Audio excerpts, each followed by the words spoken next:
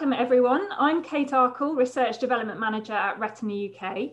Today we're going to be talking about a new initiative called My Eyesight, with sight spelt S-I-T-E, which aims to give people living with rare eye conditions ownership of their own digital medical data.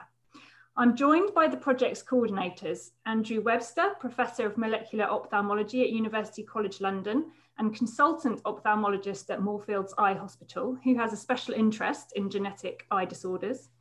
Nick Nettleton, founder and CEO at Loft Digital, and Nicholas Pontikos, a computational scientist who's currently a Moorfields Eye Charity Career Development Fellow at University College London. So thank you all for joining us. Andrew, what is My Eyesight in a nutshell? So thank you, Kate, for having us too. So in a nutshell, it's an application, a web page for patients with a long-standing eye condition, a rare eye condition, to manage their own clinical data from whatever hospital or whatever source. And we think that's a good idea for two reasons, which we're going to go into, but that's what it is in a nutshell. Okay, and what prompted you to start the project? How did you identify a need for something like this? So there are two main motivations. For me, because I do a lot of research into these disorders, and this might not be obvious to everyone, but it's one thing doing research into common disorders, such as age-related macular disease or glaucoma. We can easily accumulate a lot of clinical data to look at, to analyse and to learn more about the disorder. But working in the field of rare eye diseases, as I do, specific forms of retinitis pigmentosa or juvenile macular dystrophy, this isn't available to us. We have to work harder to join together data sets. And I've seen many attempts to do that, despite trying very hard and despite goodwill and some input of money. I've seen lots of attempts to do that fail because it's very difficult joining up data sets from hospitals, from different countries, even from different branches of the same hospital. And we come across a number of different impediments to do that. So one way around that is to give patients the data to look after, and then they can accumulate data from whatever source and let them be the owners of the data. So that was my main aim. And from a large amount of data in rare disease, we can do all sorts of things that Nico can comment on. He's a researcher who would benefit from this. So that's the research aspect.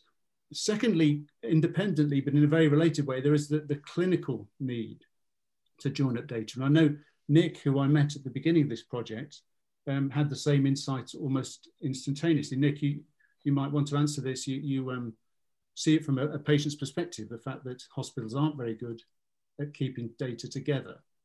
Is that right? Yeah. So for me, my interest in digital health stems from when my little boy was born. He's 4 years old now.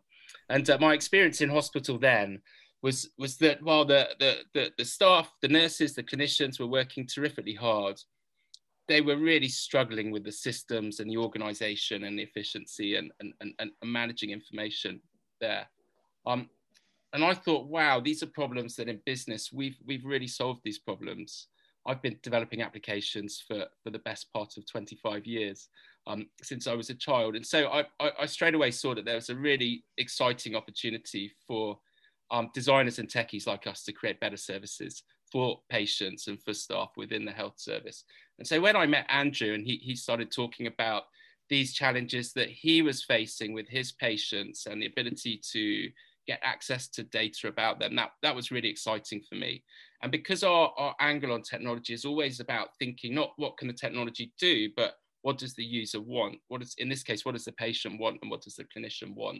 And how can we use technology to serve their ends? That became a really interesting problem to look into and solve.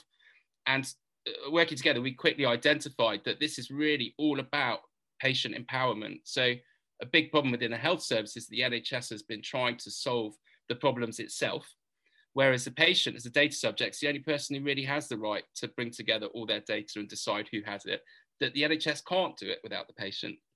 And so that creates the opportunity to look at creating an application where the patient essentially becomes the controller. And with technology, we can make that happen at a large scale, rather than, you know, individuals, very organized individuals collecting their data in folders. We can create technology that makes it easy for ordinary people to do that and bring all their data together and share it with doctors and researchers. That's great, thank you.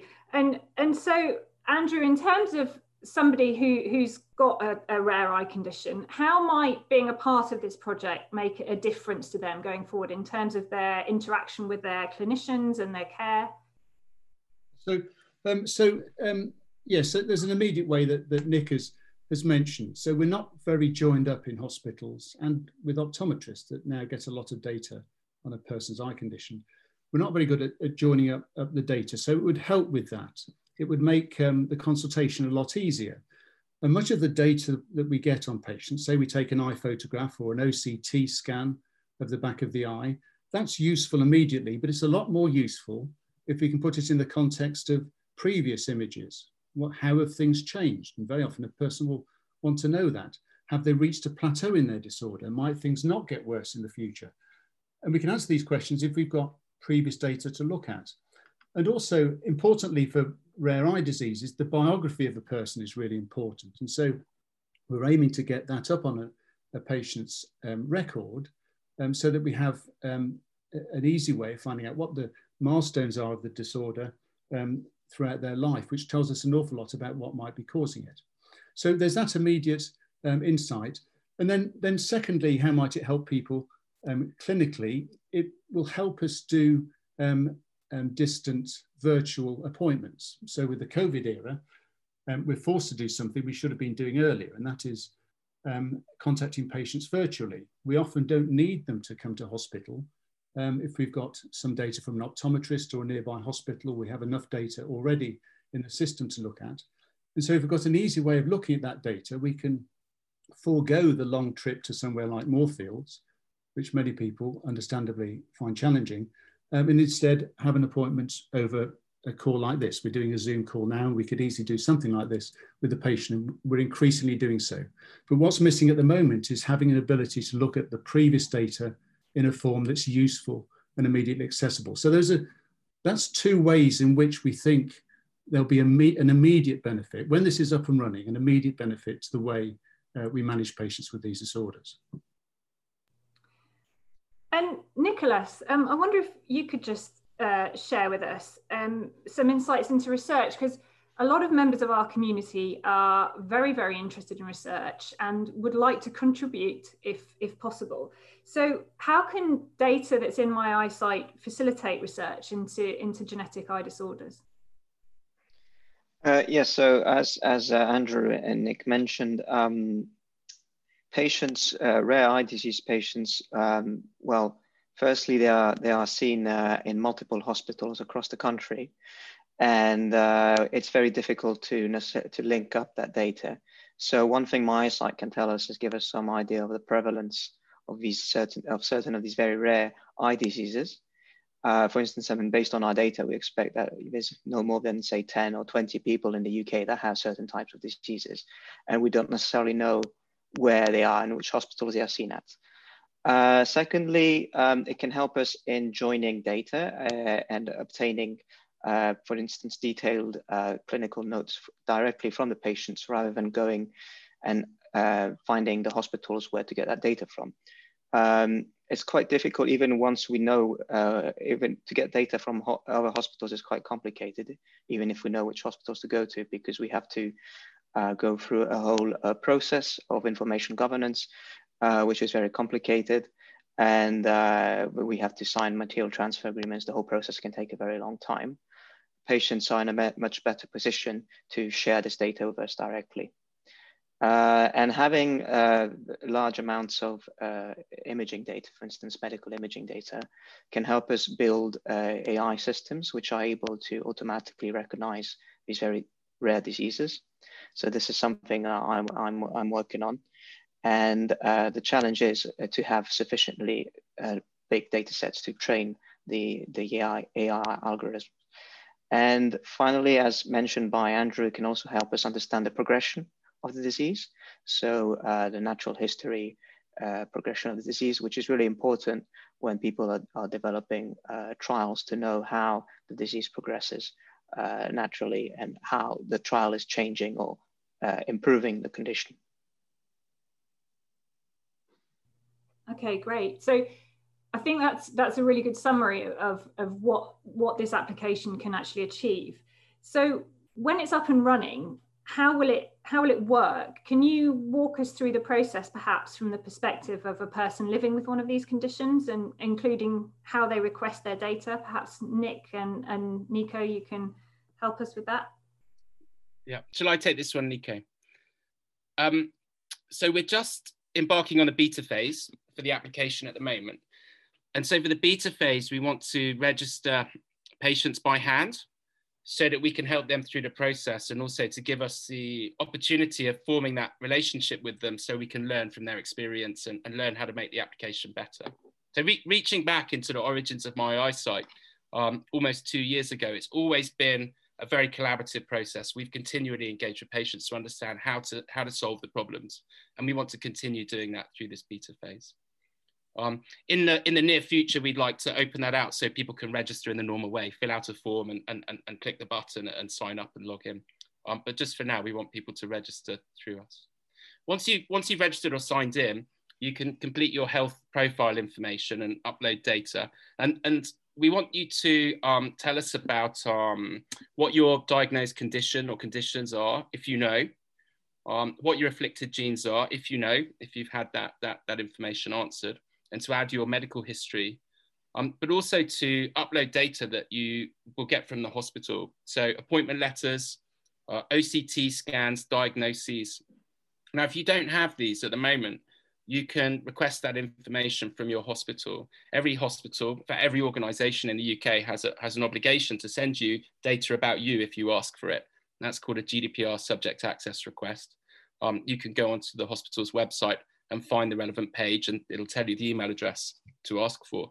We want to automate that process in the future, but what we wanted to do is to make sure we can get My Eyesight live so patients can start using it without waiting for those kind of bureaucratic processes to be resolved with the health service. We want people to be able to start putting in their data already if they've got it. And that will help us to start learning right now, is the idea working, and how can we improve it to meet your needs, and what are the most important things.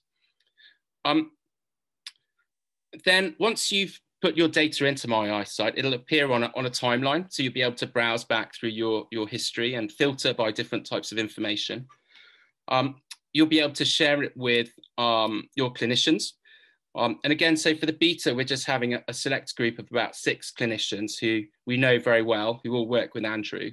But of course, in the future, what we want to do is open that out to a broad range of clinicians. But also you'll be able to share your information with researchers and with friends and family. We've identified that in this patient community, the ability to share your information with people in your family, either because they share genetic traits or with friends for the support, is really important. So we're also developing a theme around helping people to facilitate those kind of community relationships that are really important to them. Okay, and do you envisage the... Sorry, Andrew. And we're also hoping doctors will help in that data inputting. And so these attempts to try and get data all in one place to learn about rare eye disease have failed because the motivation's been wrong. It's usually been on a junior doctor having to do this for research projects, which they then leave. But if patients are the motivators and they're the drivers, this will work. And so if a person wants me to, when I'm seeing them, for instance, in clinic, wants me to make sure this aspect of their data is right and that their hospital appointment is correct and that the sort of data they've got is correct, then I will do that. And most doctors would. So long as the patients drive this, which they are likely to, I think it'll work, and we'll have a data set which is far more accurate than trying to do it without the patient really knowing, on their behalf between researchers. So putting the patient at the centre of things, I think, will make this succeed. And do you envisage, will the process be quite straightforward in terms of actually, I can imagine some people who are perhaps a little bit technophobic, worrying about this data coming to them and then uploading it to the app. Is that something that's going to be fairly intuitive? We've worked hard to make it as easy as possible and as familiar as possible to other systems that people might use for uploading data. So for example, if you get it digitally, if your hospital sends it to you using a system such as Egress, you can upload it quite easily from there. If they send it to you in paper form, which a lot of hospitals will still do, you can use your phone to take a photo of it and upload it that way. So we've tried to make it easy, but we recognize that it's making it as easy as possible is crucial, and there's going to be room for improvement. So a really important part of this beta for us is to understand which are the steps that people are finding difficult and how can we make them better. We want that feedback. Okay, that's brilliant. And will parents be able to use this on behalf of their children? Will parents be able to access their children's records? Yes, in the future, but for the beta, we're focusing on adult patients. Okay. In the future, that's really key, because childhood disorders are important, and they often, these lifelong disorders, not always, but often they start as children. And the sort of data that we get from the beginning of the disorder is important from both a clinical and research standpoint. So that's a clear goal for us in the future. For the beta, that's not going to be possible. We want to make it simple to make sure we get all this right. But later on, absolutely, yes, we want parents to look after their child's data. We've all seen parents carrying around wads of information on their child, and you know, it's really hard on them, and hopefully this will make that process easier for them. Nico, what are the technical challenges that you expect to face in working with clinical data from hospitals and trying to get meaningful information out of it? Yes, so clinical data in hospitals can be quite heterogeneous, different data formats, can be quite fragmented as well across multiple systems. So it really depends on the hospital. But from our experience, for instance, at Moorfields, we know that we have multiple types of image formats from the multiple vendors that make the cameras to take retinal images. And these are not necessarily compatible. So they need to be exported to a format, an open source sort of data format, such as DICOM, for example. Or they can be given as just images, as JPEGs or PNGs.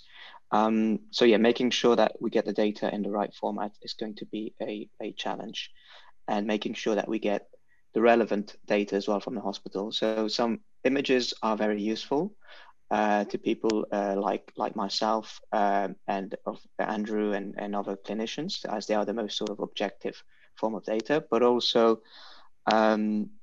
patient notes, but not necessarily not handwritten notes, for example, because these might be difficult to decipher. But getting the sort of right level of data is going to be difficult, and in the right format. Perhaps Andrew could comment a bit on that from his point of view.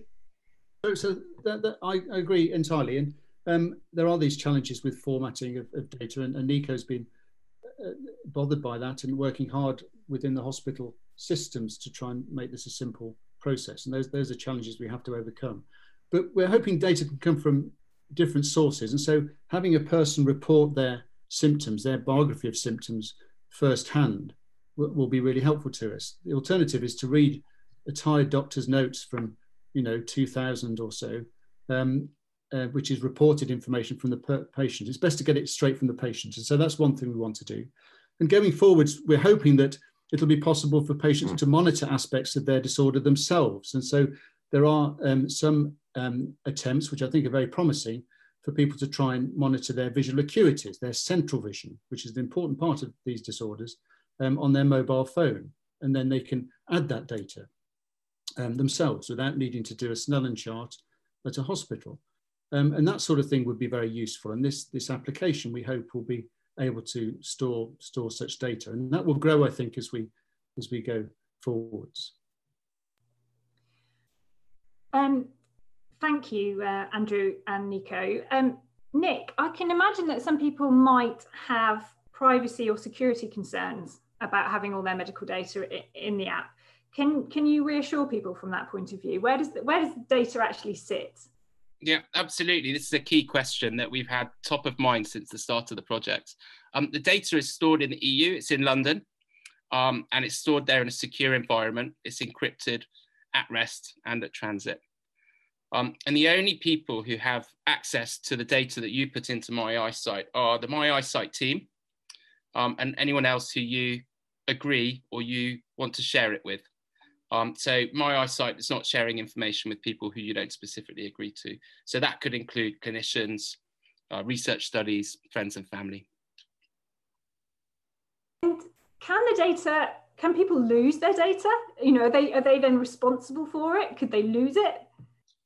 Well, the data that you put into My Eyesight is stored in a secure way. So it's in a safe location. It's also backed up to a different geographical location. So if there were to be a major incident in London, let's say, the data is stored somewhere else for safekeeping. And I think you also had a question about sort of data retention, which I think is linked, but I'll let you ask that one to Andrew. In the context of losing data, Kate, hospitals lose it all the time, don't they? You know, we're very often faced with no notes in the clinic, and patients are quite rightly disappointed, or we can't find this or that image. So we're hoping to do a better job than that. Yeah, so it sounds like this actually might circumvent some of that because the patient has it themselves and it's stored somewhere centrally. Exactly, it's not being stored on their behalf, but by them, by a bespoke application. Yeah, that's really reassuring. So Andrew and Nico, if somebody hasn't actually, we know that a lot of our community haven't seen an ophthalmologist for a while, several years even, will their hospital data still be accessible?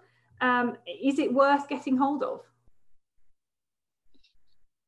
I can answer that one. So it should be available from the hospital. And so when I see a person at Moorfields, none of the previous digital data has been deleted. It can sometimes be very hard to find because it exists on a platform that I have to make an effort to find, but it's still there. And it's very useful in long-standing disorders that we deal with, retinitis pigmentosa, to look at a person 20, 30 years ago can really help us understand the disorder and understand natural history. And that's important also for Nico's research in understanding the way these disorders progress and doing natural history studies. So it's important to have that data. Hospitals keep it. We'd want to keep it too, but we've got to be careful about that. And we've recently had a discussion about when, if ever, we should delete data from the system if a person hasn't accessed it. But my drive would be to keep it as long as possible, because people very often with these lifelong disorders have a rest from seeing a doctor, quite understandably, for 5, 10 or even more years, and then come back and they really want to know about it again, and they've heard things about treatment trials. So we look towards keeping it for a long time, yes. What about optometry data from an optician, from an optometrist? Is that accessible for the app? Is it worth having? Yes, sorry, I'll answer that. Yeah, so certainly it is worth having, especially that now more and more optometrists are getting the same types of cameras as we have in hospitals. And so we are able to get very detailed images of the retina. And absolutely, you can request your data from an optometrist by the same principle as was explained through GDPR. The subject access request, you are entitled to get access to any information any company holds about you, so be it Specsavers or any other high street optometrist. I have personally requested my data from when I had my retinal scans done at Specsavers. They might, it might, to facilitate things, I mean, they're not usually used to this sort of, I think with time they'll get more used to this types of requests, but certainly if you have your own sort of drive, portable hard disk or something, or USB stick, you can give it to them when you go to your next appointment, and they will put their images, the images that they've taken of your eye, they will put them on that disk and you can ask them as JPEGs or PNGs, basically as a image file format that you can view on your computer, and then you will be able to then upload that yourself to My Eyesight. And Kate, this is a really important question, because a lot of the data is useful at optometrists. So nowadays they're taking OCT scans, which are really accurate, and we were doing, only 10 years ago in hospitals. It's really useful digital data. But as well as that, there's refraction data, what the glasses are, what the acuity was. That is what the visual test was a year ago, is important. And very often people like me are having to write letters to optometrists and get consent from patients to get that data, because it's not obviously available. So wouldn't it be easier to have a web page that optometrists can easily upload the data? We hope it's easy for them in response to a patient, and just have it there, and we don't waste time in trying to get it. So it's useful data, and we want to include it, and it'll help people going forwards. Yeah. Yeah, it sounds like a really a sensible thing to do, to join up ophthalmology and optometry and have all that data together. So that makes a lot of sense. So what stage are you at now? How can our community, how can the sight loss community help you now and get involved now? Nick, perhaps, or Andrew? Shall I take that? Take that one, Nick, yes. Okay, so we're just launching the beta right now. And what we're looking for is a small group of keen and willing patients or people from the sight loss community who have some data ready or are able to get their data from their hospitals to come and use the application and to put their data into it, to have tentatively an appointment with it, especially if they're already connected with Andrew or a member of his team. That would be particularly useful, but not essential. And to give us feedback on the application and how well it works. So we're envisaging this is the beginning of My Eyesight being used for working with real data. And once we're using it working with real data rather than dummy data, I think we're gonna learn some really interesting things about how well it works for patients, but also how well it works for clinicians, and how useful that data is for research, and what can we do to improve it. So if many of the listeners can just log on, after hearing this, that will really help us. The more the merrier. And also we need funding, of course. So if we can show that there's an interest by the number of people that have been to the site and registered with it, then that will help going forwards, persuading people to invest in this. And how can, just quickly tell us, how can people actually register if they're interested? So if you go to the homepage of the website, myeyesight.health, then you'll see there a space where you can put in your name and your email address and register to join what we're calling the My Eyesight Network. So that doesn't immediately add you to the application, but that adds you, if you like, to our community of people who include patients and professionals in the space who we can reach out to and ask to join. And if you'd like to be a part of the beta, I think there's a box there that you can tick to say, yes, I'd like to be a part of the beta. And we know we have some international listeners. Are you just looking for people in the UK at the moment to certainly take part in the beta, but also to register? Is this going to eventually be an international project, do you think? So, yeah, so we want this to be international. And that was an initial driving force for this. So some of these disorders are rare. Some of them are very rare. So I see some people with a 1 in a million disorder, a gene that affects the eye 1 in a million people. And I might see 3 at Moorfields. There'll be about 60 in the whole of the UK, but there'll be about 300 in the US, and there'll be over 1,000 in India, and even more in China. And they'll all be going through the same problems. It affects people in China as it does here and everywhere. And so, yes, we want to make it international to amalgamate as much data as possible. And even in the common disorders, ABCA4 is the most common cause of inherited eye disease, causing central visual loss. That can be divided into subcategories that we need to learn about. And there may be rare changes in the gene that we don't understand. Well, if that's happened in China once or twice in a person with the same disorder, we know that it causes disease. So there are lots of reasons for it being international. So yes, people can certainly register internationally. I'm in contact with colleagues of mine that those of us that work in rare eye disease are quite well joined up internationally. So we could go international quite quickly, I think. And so the first stage is for people from different places to, if they understand the site, it's only in English at the moment, but that can be broadened going forwards to register their interest. That would be helpful to us. Okay, great. And I mean, as a team, do you see this kind of thing just becoming commonplace in the future? Do you think ownership of digital health will just become routine part of care in the future? Should I start on this one? I think so. I mean, I think over the last few years, there's been a lot of sort of talk and concern in public opinion about big corporations using our data as an asset. And in my eyesight, we really wanted to look at that a different way round. And I took my inspiration from those mums and dads who carry great big folders of their children's data.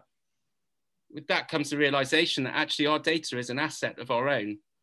And that by collecting it together and putting it into a place and organizing it and understanding it, we take ownership of it. You can't really own something, even if it's about you, if you don't know what it is and you can't use it. But my eyesight, by empowering people to use it, we're creating an asset. And then as soon as we realize that our health data, or all kinds of data about us, is an asset that we can use to make our own life better, to improve our own outcomes in life, then it becomes obvious it's something that we should all be doing, and in every field of our lives. And I agree, Kate, if I may. It'll be inevitable, I think, because there's so much data now on a person's condition. And gone are the days where we'd attend one hospital all the time. We're going to different places now for our disorders and for our healthcare, and the healthcare's joined up. So very often an eye doctor would want to know about a person's treatment for their renal failure. And that's not obvious unless they happen to attend the same hospital.